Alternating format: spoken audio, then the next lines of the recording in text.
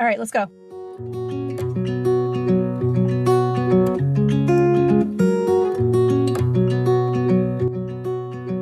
Hi, and welcome to the second episode of the Flawed Theology Podcast. I'm Phil. And I'm Susie, and we're asking the question, if your theology were wrong, would you want to know? In this episode, we will be talking about how the very premise and core of the Christian faith is illogical and can't possibly be real. So before we get started into today's episode, I wanted to share a story about how I used our tagline to facilitate a conversation with my sister last year. We had some positive feedback in some of the Facebook groups after the first episode about this tagline. So I wanted to tell you guys a little more about it. And also, I apologize for my voice. I'm getting over something and I'm trying real hard to talk loud and clearly. So last year, I was struggling to come up with a way to tell my sister that I was no longer a Christian. And my sister is very religious. She always has been ever since we were kids. It's really just in her nature. And so I was very nervous to tell her that I wasn't a Christian. And what I did is eventually I texted her this question. I said, if Christianity weren't true, would you want to know about it? And her reply was, I would want to see the evidence for myself and make a decision. And I thought that was the best answer That's that a I great could have answer. possibly hoped for. Yeah. So that gave me the courage to approach her and to be able to tell her how I started on my journey. And I didn't tell her exactly what I learned because I didn't want to yank her out of her faith, before she was ready, if she's ever going to be ready. But I at least felt comfortable telling her then about me. And the conversation went really well. And we're very close. And so I didn't want anything to get in the way of our friendship and relationship. So yeah, it ended up really well. And I used that exact tagline to open up that conversation. So just in case that helps anyone. Yeah, that's really cool because I think that is a really good lead in if you're talking to someone, especially somebody that you're close with, because there is a relationship there that you don't want to damage, obviously. And the loss of faith and walking away from God and, depending on how far down that spectrum you go, can be potentially damaging to a relationship depending on how you approach it. So yeah, hopefully that will be something that you guys can use in your own conversations with people as you try to share your journey with other people. So as we said, we're going to talk a little bit about the premises and the core doctrines of Christianity and how they really just don't make a lot of sense. And the easiest way to look at those core doctrines are if you look at any church, they have a statement of faith on their website. It's a what we believe or about us or, depending on how cool and edgy the church is, they might hide it in their website in different ways. But the core doctrines are really the foundation of that church and of the Christian faith. And every church has some slight variations about what their denomination or faith community views as central to their identity. But what we want to ask is, what if those core doctrines are actually flawed? What if the very basis of Christianity has so many cracks in it that it can't really support itself? We're going to kind of look at some formats between our two churches that we kind of grew up in, the Lutheran Church and the Baptist Church, and they kind of follow a format of being about God, about man, and about salvation. And then there's usually a lot of other doctrines that kind of get in there, but we're going to only focus on those three for today. Right. So I kind of summarized the three main topics that we are going to be tackling today. The Baptist, which is Phil, and Lutheran, which is me, they are pretty much the same. So it was easy to kind of make them cohesive. So I'll read that summary right now. God is eternal, unchanging, all-powerful, all-knowing, all-wise, all-loving, completely just, and perfectly holy. Man was made in God's image, at first perfect, but sin came into the world through disobedience to God, which happened when Adam and Eve ate from the tree of the knowledge of good and evil.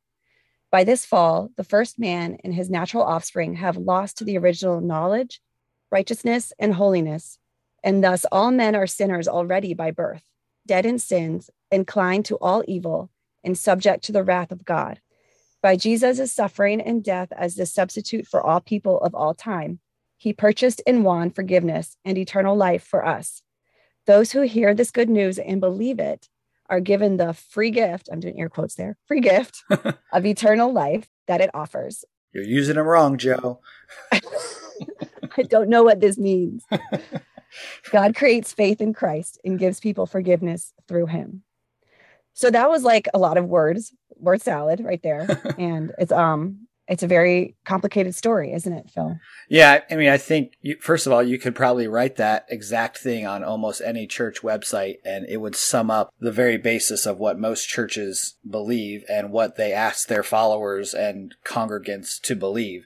So what we want to kind of do is kind of pick that apart a little bit and pick out the sections about God and about man and about salvation, and then see if we can find some logical flaws in there, things that just really don't make sense from the standpoint of reality, to be honest, because when you're in the echo chamber of Christianity, it all makes sense to you. You've been taught a certain way. It makes sense. And so what we're trying to do is maybe crack through a little bit of that echo and point out some of the things that they just don't really make sense, you know. So we're going to assume for this episode the idea that God exists, because that's a big topic that we're not trying to cover in this episode. You know, there's a lot of, you know, things that we could do from a philosophical standpoint about the existence of God. But we're going to make the assumption in this episode that God exists, and we're going to kind of focus on the character of that God and see if it lines up with that description in the summary where he is all loving, all knowing, all those attributes that are very common to what people believe about God. You know, that he's perfect, that he's unchanging, that he's eternal, you know, all these things. So yeah, we'll cause enough cracks that I think we'll maybe cause it all to come tumbling down. We'll see. In the Baptist Statement of Faith, there's a section that says that God the Father is eternal, unchanging, all-knowing, all-wise, all-loving, completely just, perfectly holy, sovereign, ruler and sustainer of the universe. So if you go line by line through those things, you could probably pick apart each little part. So we're going to focus on what we like to call the omnis, and that's omnipotence, which is all-powerful, omniscient, which is all-knowing, and omnibenevolent, which is all-loving. So those are the ones we're going to talk about. Right. And the term tri-omni is referring to the three of those together. Yeah. So I'm not sure if this has an official name as far as this paradox go. I think we call it the Omni paradox, but I feel like there was some other... It's the Epicurean paradox. There it is, Epicurean paradox, which kind of talks about why you can accept maybe that God is one of these omnis, but there's... Or maybe two. Or maybe two, but there's no way that he could be all three. So there's three questions that are presented at the beginning of the Epicurean paradox. Can God prevent evil? Does God know about evil? And does God want to prevent evil? So in order to preserve the tri-omni nature of God, we have to answer yes to all of those questions. So God can prevent evil. God knows about evil. God wants to prevent evil. So the question then is, why is there evil? And there's some reasons that are given and then ruled out. So the first reason is there evil to test us? He's all-knowing, so he already knows what we would do. So there is no need to test us. So that can't be the reason. Is there evil because of Satan? No, because an all-powerful and all-good God would destroy Satan. Is there evil as a result of free will? Well, if God couldn't have created a universe with free will and no evil, then he's not all-powerful. If he could have, then why didn't he? And also, this is just something that has always bothered me. Heaven is supposedly perfect, and we're supposed to have free will in heaven. So it can supposedly be done, but it's not heaven on earth. So it's still not really clear what the point of earth is. So that's the end of the Epicurean paradox, and it can't be solved basically with the tri-omnis. You have to rule one of them out to make sense logically. Yeah, and then the question becomes, well, which one would you rule out, you know, and say, oh, well, that one's not that important. And most believers are not willing to even look at those things and say, oh, well, what if he wasn't omnipotent? Or what if he wasn't omniscient? Or what if he wasn't all-loving? They basically have some kind of rationale or explanation of why the version of omnipotence doesn't line up with what omnipotence actually means. You know, and there's like a famous philosophical question of like, could God build a rock, make a rock so big that he can't pick it up? You know, and you would have to answer yes to that question if he was omnipotent, but then he wouldn't be omnipotent. So also, God can't make people love him. Right. That's another thing he can't do. He's had to construct this like weird fall scenario where we're all deserving punishment in order for us to love him so that we can be saved. It's kind of like he's dangling something over our heads to get that love. Right. It's a very manipulative kind of relationship where the worship is demanded, but he either knows, he already knows if you're going to worship him or not. So then you don't have free will as far as your choice to worship or not. So it's not really free will in the sense of there is a choice. It's like, it's a forced choice. That's not really what a choice is. So part of the Christian God nature is that he's loving. And I struggle with seeing how he could be loving with all of the things that happen in the Old Testament. Right. We've already touched on some of these in the first episode, but there was the flood. And then the one that is the worst to me is the Amalekites, and how God says to utterly destroy them and leave no woman or child or camel or donkey or anything moving and slaughter them all. Yeah. And I just think, like, how is that a loving God? Even if they were in some way sinful, is that really the best way to handle it? Yeah, and the Amalekites weren't the only victims of that kind of holiness thing that likes to pop up in the Old Testament. And there's all kinds of people. You think about the people of Jericho, they got told the same thing. Go in, kill everybody. Don't leave anybody alive. And then there's other places where it said, go in, kill everybody, but keep all the virgin women. So you can make them sex slaves. You can make them sex slaves. So like, these are not... I'd rather be dead, honestly. Right. Like, these are not the kind of characteristics of someone who's loving. And if you would view that as loving, then, really these are characteristics of an abusive relationship for sure. You're in a relationship with someone who is narcissistic and abusive and has some needs that clearly are not being met, but need to be met by us, the finite humans, which also doesn't make sense for someone who's perfect. Right. Like, why would you like worship? Yeah. Right? Why would you need worship if you are everything already? It's so strange. Yeah. Yeah. So those three omnis, and we could probably talk the rest of the day about those omnis, to be honest, but for the sake of time, we'll keep on moving. But some of the other things in those descriptions of God are that he's eternal. Okay. Well, what does that mean? That opens a big can of worms as far as the idea of time and the existence of the universe. What are your thoughts on eternal? Well, I've always wondered, well, where did God come from then? Like, who's God's creator? And there's actually a really good video by Dark Matter 5252 or 2525. I can't remember, but he's a very famous YouTube guy. He made a really good video about this. We should link to it in the description. Yeah, we'll try to do that. So the next part of most of these doctrinal statements is where they talk about man. And this is where we're going to dig into the idea of original sin, which the concept of original sin is basically based on the fall and Adam and Eve and their sinning in the garden, which if the Garden of Eden existed and Adam and Eve existed, because of their sin in the garden, now we have original sin, which has been passed down to all the generations of humanity because of that error that they made. Right. And Baptist and Lutherans both believe in the literal creation story in Genesis. So when we're talking right now about the fall, we literally mean that this happened in the Garden of Eden 4,000 or 5,000 years ago, I guess. Right.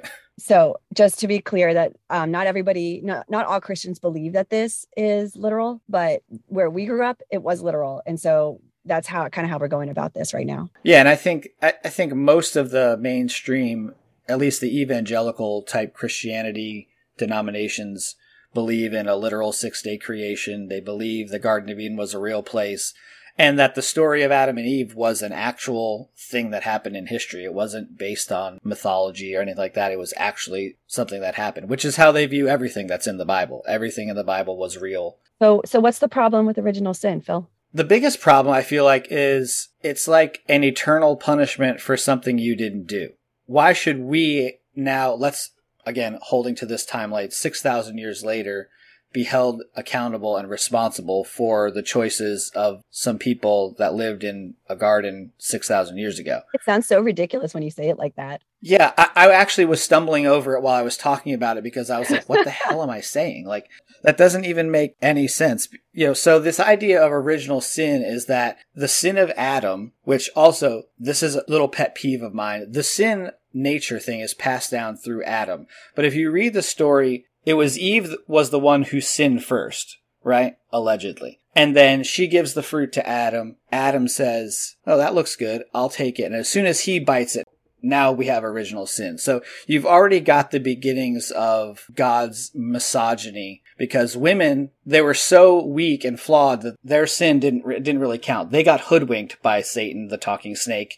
But Adam, as the man of the family, he made the choice. And so now if you read through the rest of the Bible, it'll say through one man's sin, sin entered the world, and that's always been like not always, but since I've been on this journey, that's always been like a thing that I'm like, you even kicked Eve. You've been kicking women since the dawn of time, just stomping on them.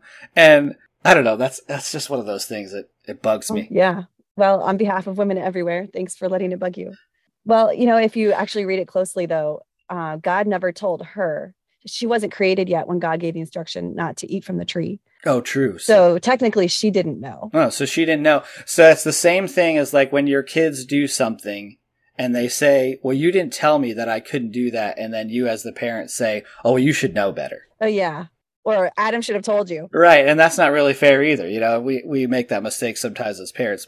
So everyone that has been born since Adam is now got this sin nature inside them. And there's a lot you could dig into the whole idea of original sin and, all that stuff. But we're going to kind of take a bird's eye view so we don't get bogged down. But everyone who's been born now has been born into sin. None of us asked to be born, right? Did you ask to be born? I know I didn't, I did not. None of us had any control over that happening. And then because of that, now we're born with this innate garbage inside of us that has destined us for eternal separation from God. Innate garbage. I love that. Yeah. That sounds like it could be like a emo band or something like that. Yes, I was thinking that. Yeah. Yeah. Like one of those stare at your shoes bands. Like, yeah, innate garbage. So then it brings up again, like things about the character of God. Like, is God so emotionally incontinent that he can't control his rage because somebody pissed him off 6,000 years ago? Yes. The answer to that is yes.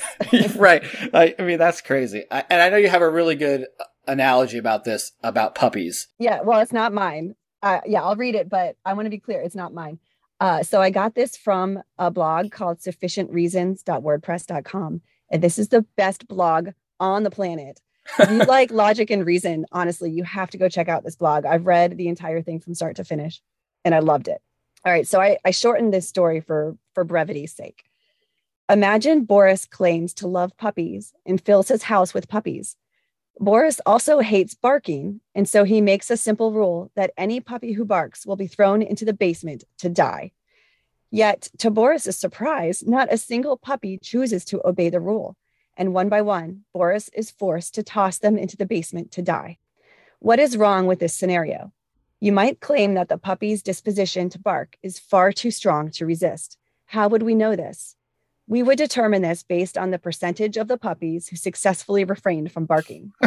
If no puppy was successful in refraining from barking, we could conclude that the impulse to bark was so unavoidable that the puppies could not be punished for barking.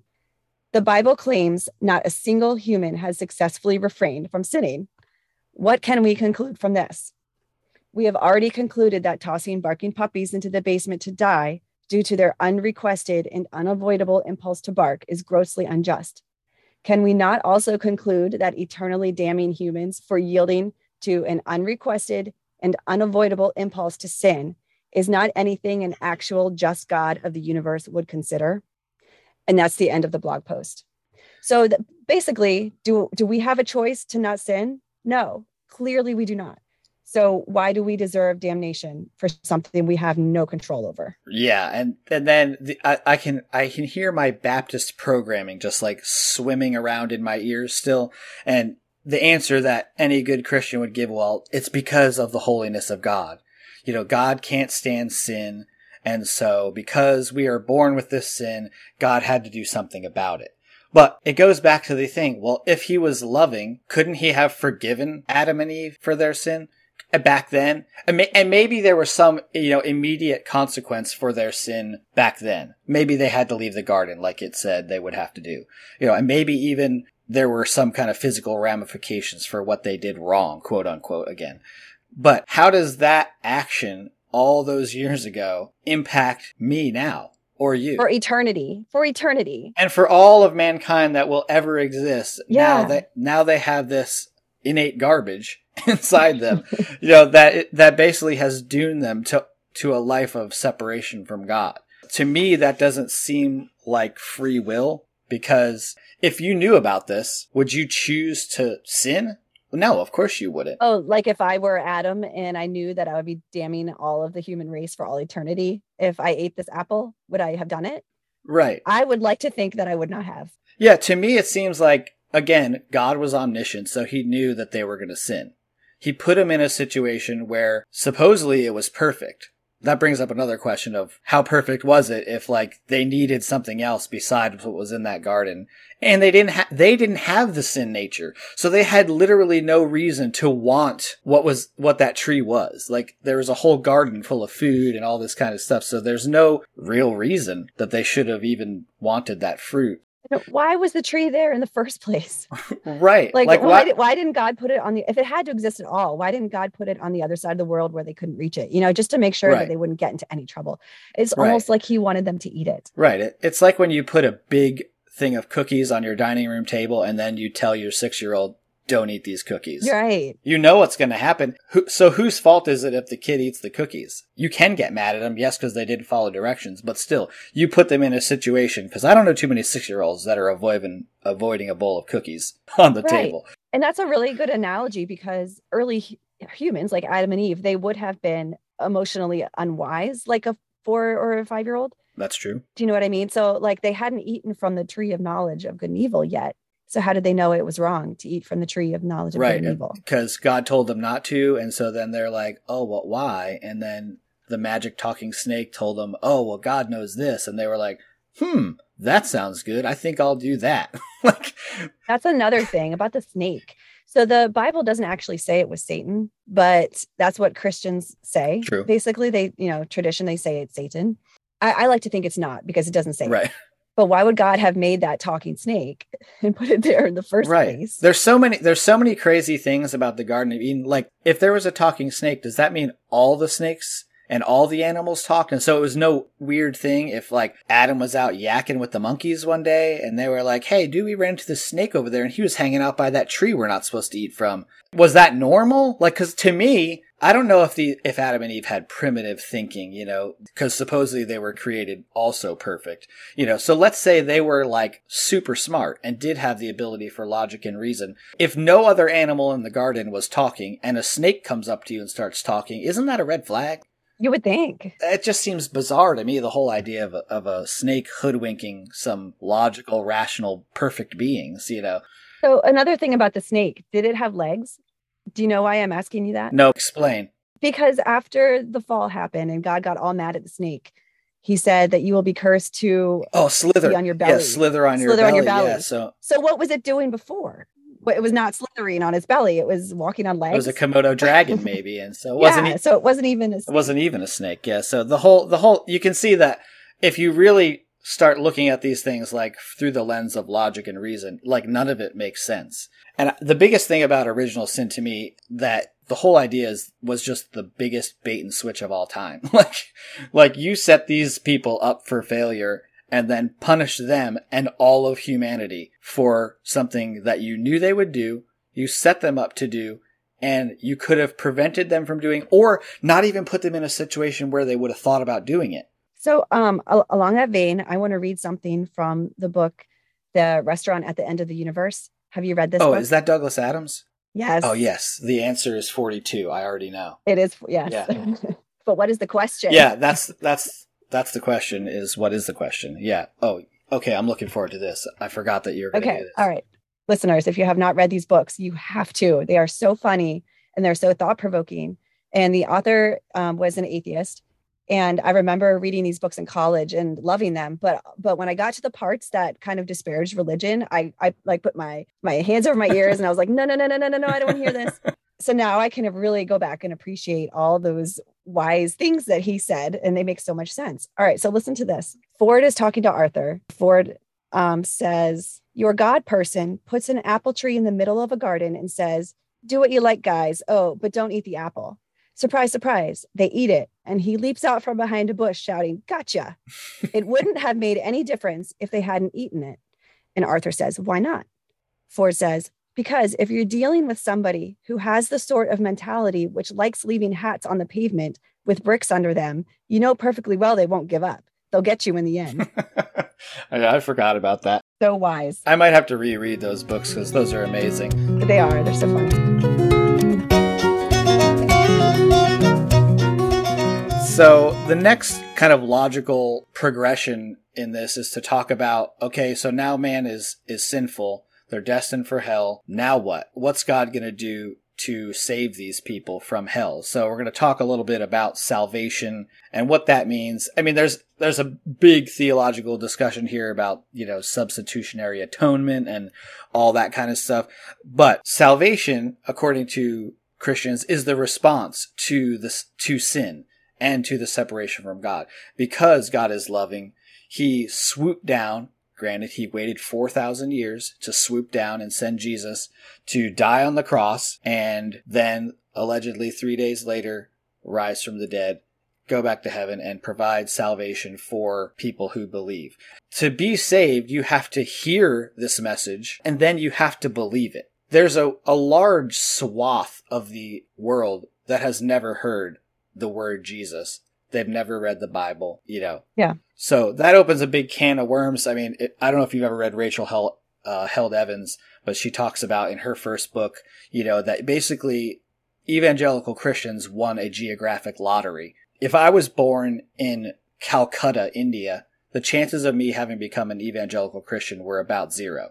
But I was born in Edison, New Jersey, which granted is kind of like the armpit of the country anyway, but still, there's a lot of Christians there. So I kind of won the geographical lottery because I was put in a place where I could hear about this glorious salvation message. But what about the billions, literally billions of people that don't hear this, that have no chance to even believe it? I'm glad you brought this up because I heard a video, an interview done by Harmonic Atheist. Shout out to Harmonic Atheist, Tim Mills. He's great. Woohoo! So this was the reason that this woman had deconverted, that she started asking this very question that you're posing. And when she asked somebody, the answer that they gave was, well, if they've never heard of Jesus and they die, then God will just give them a free pass, basically take them up to heaven. They're good. And she's like, then why are we going out and evangelizing to them? It's better if they never hear about Jesus. What are we doing? And right. They wouldn't acknowledge that there was a disconnect there.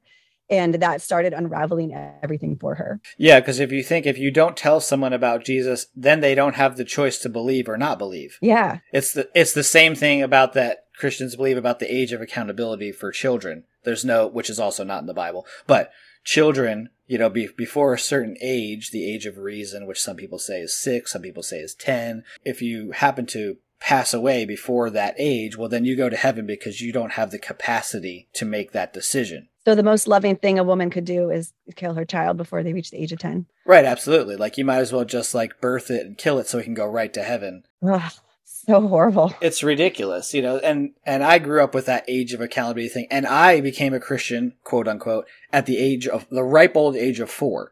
So if you really believed in the age of accountability, no self-respecting pastor or whatever should have accepted my conversion. Yeah. Because it's long before the age of reason. I don't even think what Lutherans do when they confirm at 13, I don't even think that's old enough, because you feel such immense pressure from your family. You don't have the guts to stand up and say, wait, no, I don't believe this. This doesn't make sense to me. I didn't have that within me yet at that age to be able to defend myself and voice my own beliefs. And you just don't have the rational thought processes even to critically think about. You've heard this from your parents, well, let's say in your case, all the way to age 13. And then why on earth would you all of a sudden think, well, that doesn't seem real. Let me figure out if it's not real. And where would you go to find out that it's not real? Right. Because you're in an echo chamber. Right. There's no way you could find out. So either way, I mean, we touched on this beginning in the first episode, that idea of this being indoctrination, and we'll dig into this in another episode. Yes, I think you and I are both hopped up on the idea of child indoctrination and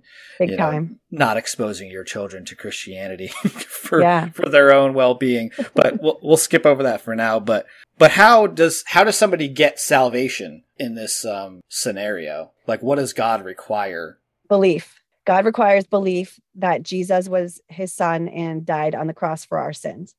but why? Yeah, let me ask you. So Jesus had to come down and die. Why? Because God requires blood sacrifice in order to forgive sins. Oh, that makes perfect sense. I'm glad you cleared that up for me, because a perfect loving God requires blood. Yeah. So this is the same God that created the entire universe, the cosmos, photons, quarks, every single atom, neutrino particles, black holes, giant supernovas. The same God needs blood in order to forgive and cannot break his own rule. Right. Not even for the love of humans. Yeah, that doesn't make a lot of sense to me. And so you had 4,000 or 5,000 years of human history before Jesus came, from Adam and all that stuff before Jesus came. So they didn't have the ability, obviously, to believe in Jesus because he hadn't come yet. So what did they have to do? That's a great question. Maybe nothing. Maybe they just went straight to heaven. Yeah, that's what you would think if you like, okay, you didn't hear about Jesus. But no, they had a whole system of sacrifices, which was also blood. So you're going to go and take the prime lamb out of your flock in your agricultural society, and you're going to sacrifice it to God. So even before Jesus, God was requiring blood sacrifice. And there's a lot that goes into the whole Levitical system and sacrifices and all that stuff. But that's really where the idea of substitutionary atonement came from, was that idea in the Jewish faith of sacrifice, the sacrificial system.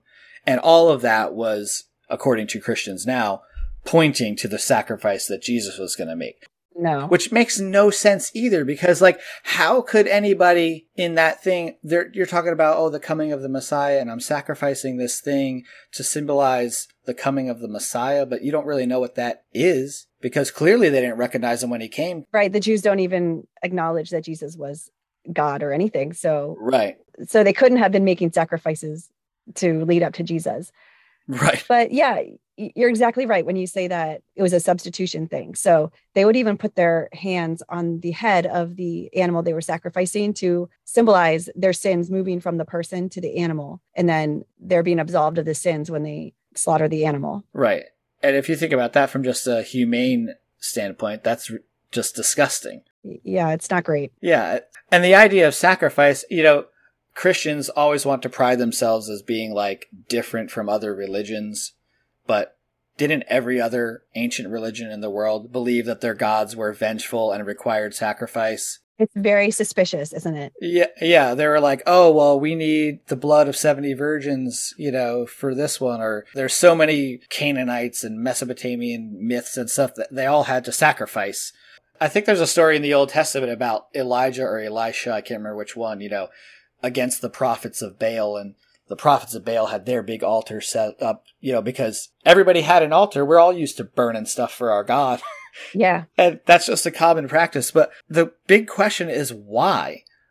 Why would you need blood to offer forgiveness if you are an omnipotent, all-loving God? I spent a lot of time today researching that very question, trying to find a good answer from a Christian source that could potentially answer this. And I didn't find anything satisfactory. The best I could find is that it made humans realize the gravity of their actions and that it had consequences, so that when a person sinned, they knew, oh, now I have to go kill this lamb. And they had to watch it squirm and quiver after it died. Right. So it was kind of showing the gravity of their sins. So it was emotional manipulation, basically. Ah, yeah. And really, if you think about how Christians come to repentance, it's all about the sacrifice and, visualizing Jesus on the cross and seeing him die for your sins. And that's supposed to break your heart, which really, it's just emotional manipulation. Sin, if it's not even a thing that you did, then why would you need to have a blood sacrifice? God created this problem of sin, and then he came along 5,000 years later with the solution.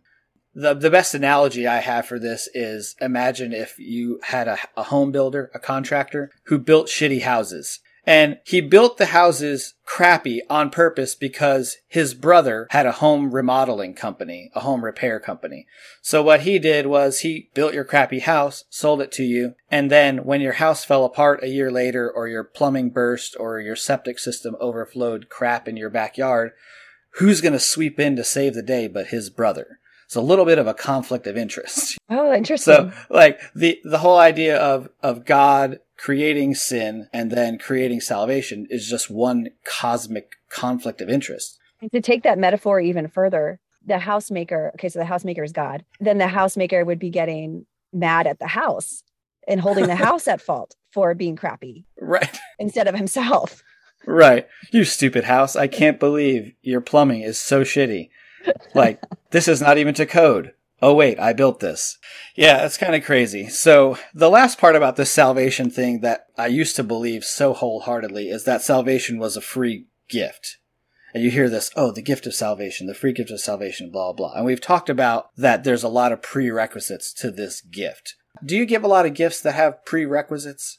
No. Or contingencies, do you mean? Like conditions.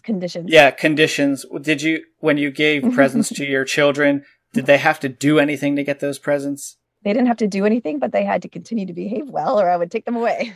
Right. Yeah, there you go. So, yeah, I mean, the idea of a gift is, to me, is a little bit subjective, I guess, depending on how you view a gift, you know, and the conditions or the prerequisites or contingencies, whatever you want to call them, for this gift is you had to hear the good news, you got to believe it, and then you've got to dedicate your life to living the way the Bible and Jesus tells you to do. So to me, that doesn't feel like a gift. It seems like an awful lot of work. The hijacking of your life. Yeah. I don't know. To me, like, a lot of people thrive in that lifestyle. I know I did for like the longest time, but you don't realize like how much power and autonomy you're giving away. And maybe that's comforting for like a lot of people. Maybe they don't want to actually have to make decisions and take responsibility. Yeah. So it's just easy to pawn it off on God and, you know, say, okay, well, I believe this, so I'm going to heaven, so who cares? You know, like the idea of the gift, it boggles me a little bit. I have a scenario that I think kind of explains this idea of gift, and it's not a perfect scenario, so I'll tell it and ask the listeners to give it a grain of salt. And honestly, if you have feedback on these scenarios and you can pick apart my scenario and say this is why it's not a good one, it's hard to analogize.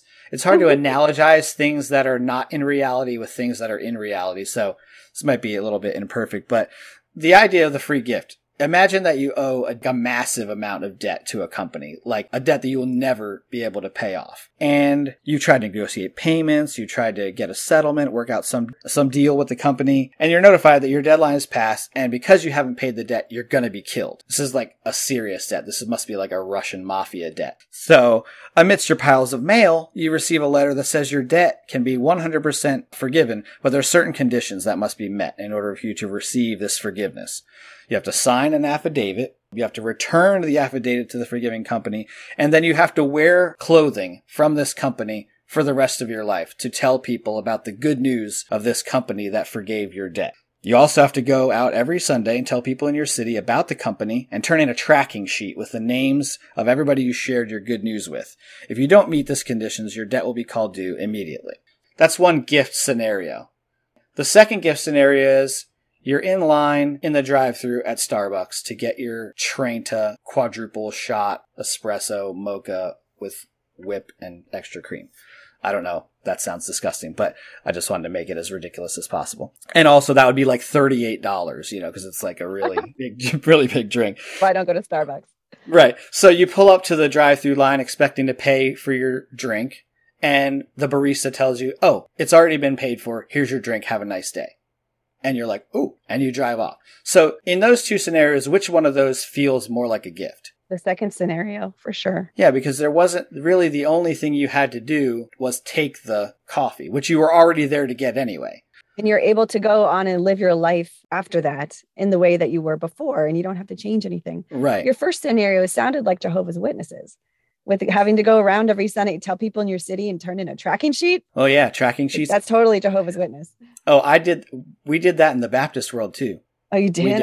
Oh, door-to-door visitation, a whole bunch of stuff. I don't know if we did tracking sheets, but maybe I was too young to know about that, but I feel like my dad probably did. So that's the idea of salvation and the gift. I don't know even a neat way to wrap up talking about salvation, but... Well, just that there's strings attached, for sure. Yes. And the basic premise makes no sense. Yes. Because why would God need to have blood to forgive sins and substitute his son to forgive our sins? And his son only died. I mean, I'm sure it was a torturous death, but a lot of people have died worse deaths than that. So it's not like it was the biggest sacrifice that anybody's ever made. Right. And he was resurrected 3 days later. So he's in heaven right now. Like, he didn't go to hell forever. Right. He didn't take our place in hell forever. Right. Yeah, he gave up a weekend, basically. Yeah. So it's not even a fair swap, and it doesn't seem logical. Yeah. But that's what it is. Yeah, that's what it is. What was your perception of some of these core doctrines when you were a Christian? Did anything ever stand out to you as being like weird? I feel like yes. you probably had a lot of things that were like weird that didn't sit right with you. Yes. Because I was always questioning everything, not just religion, but the world. I was always thinking and questioning, and something definitely seemed off to me about this whole story when I was a kid. You know, like I would read the creation story and think, but I don't understand. Like, Adam and Eve were only on earth for about 5 minutes before they sinned. Like, it was inevitable. If it wasn't going to be the tree, it was going to be something else. And I could not vocalize my thoughts back then when I was a kid. And I couldn't describe why it bothered me so much. But looking back, I think I'm pretty sure that is the main reason why I could not really truly believe in Christianity, is because I could see that this basic premise was so flawed. Basically, I knew there was something off about it the whole time. I just couldn't put it into words. Couldn't put it into words and couldn't really put your finger on what it was because, again, you were a kid. Yeah. You know, you're trying to survive. And it's kind of the opposite for me, because I literally never questioned these things like until a few years ago. To me, the idea of being a sinner in need of a savior was like the driving force in my life. I got saved at the age of 4 from the reason of I was afraid of hell and I didn't want to go there. You know, when you make a decision like that at a really young age, that's a fear-based decision. Yes. That's not based on rational thought. It's not based on understanding of the core doctrines of Christianity or all that systematic theology or anything like that. You know, I just lived my life like everyone around me that was in the church was cool and everybody else was an outsider. So my whole life was like one big us versus them dichotomy. These doctrines like shaped my entire life, and the idea of getting out of them and being able to look at them now is kind of surreal, because I can still think like a Christian. Like, I can hear people say stuff and I'm going, oh yeah, I used to think that way. And then at the same exact time on like the other side of my brain, I'm like, that is ridiculous. So it causes a lot of inner consternation. That's just like, you don't know what to do. Interesting. It's like having the two people on your shoulder. Yeah. And what you said just triggered another memory, is that I remember having thoughts when I was about a teenager. Like, I don't feel like I need to be saved. I don't feel like I need to be saved from anything. I'm fine the way I am. I just want to be left alone. Like, I don't want to have to go out and spread the good news. That thought just gave me a heart attack. Like, I did not want to go out and try to convince people that all this was real when I wasn't even sure if it was real. Right. Yeah. So I didn't understand the whole need for a savior thing. I didn't think that we were all that bad as humans. I mean, some of us are. Some of us deserve to be in jail, etc. But right. Yeah, there are bad people. Yes, obviously. Overall, I don't think that humanity as a species or a population doesn't need a savior. Yeah. Yeah, it doesn't deserve eternal damnation. No. I can't even wrap my head about what it's like to not think about yourself as a sinner, because that's just how I grew up. It was so ingrained. Anything you do that's good is because of God. Anything you do that's bad is because you're a sinner. It's just not a healthy way to grow up. No. So how do you view all these ideas now? Well, I just don't believe any of them. If I was to believe in a God, it couldn't be this Christian God. You know, the jury's still out, you know, for me, like if there's a God or not, or if he's a personal God or whatever. And that's not even really to me an issue, because God doesn't make an impact on my life if he's there or if he's not.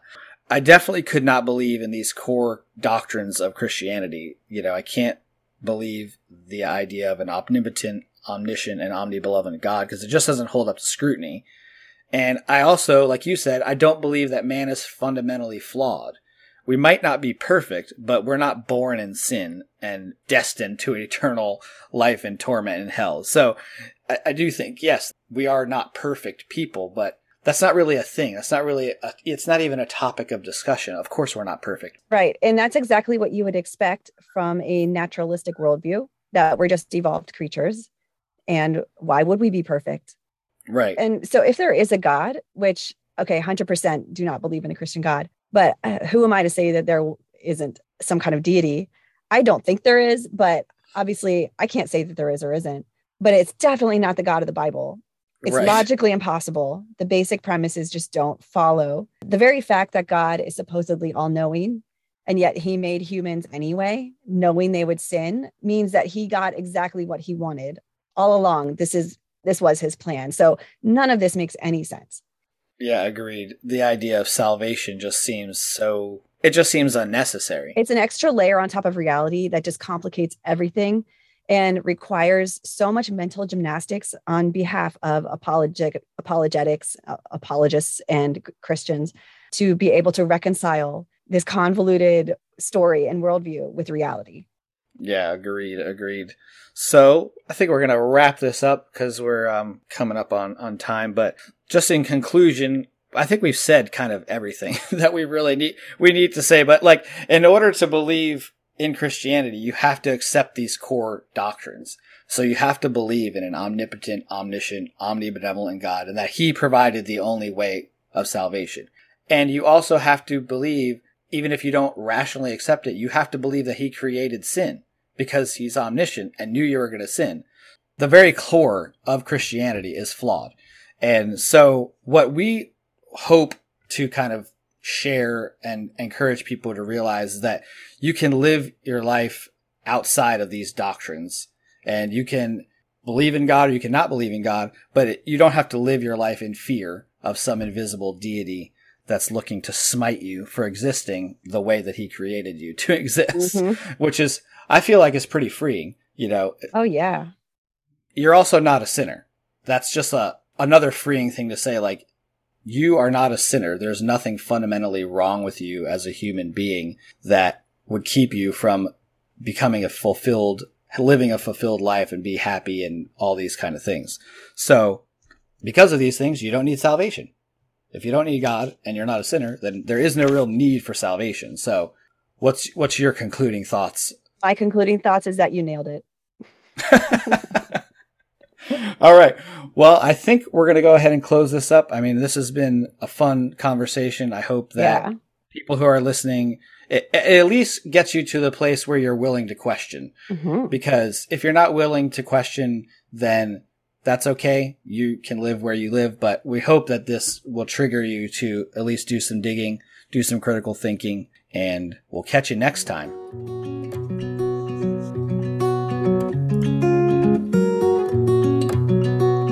Thanks for listening to this episode of the Flawed Theology Podcast. I'm Phil. And I'm Susie. Tune in next time where we will continue to tackle the question, if your theology were wrong, wouldn't you want to know? Our theme music is The Beauty of Authenticity by One Man Book. You can follow us online at flawedtheology.podbean.com and on our Facebook page, which is at Flawed Theology Podcast. You can subscribe, rate us wherever you listen to your favorite podcasts.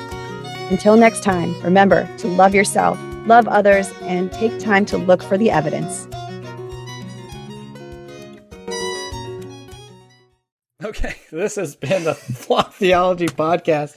All right, well, we'll be editing that out. I thought you were going first. I'm crazy. Maybe my brain isn't thinking. Didn't we just say that you're going first? We did. Okay. I'm a moron. It's okay.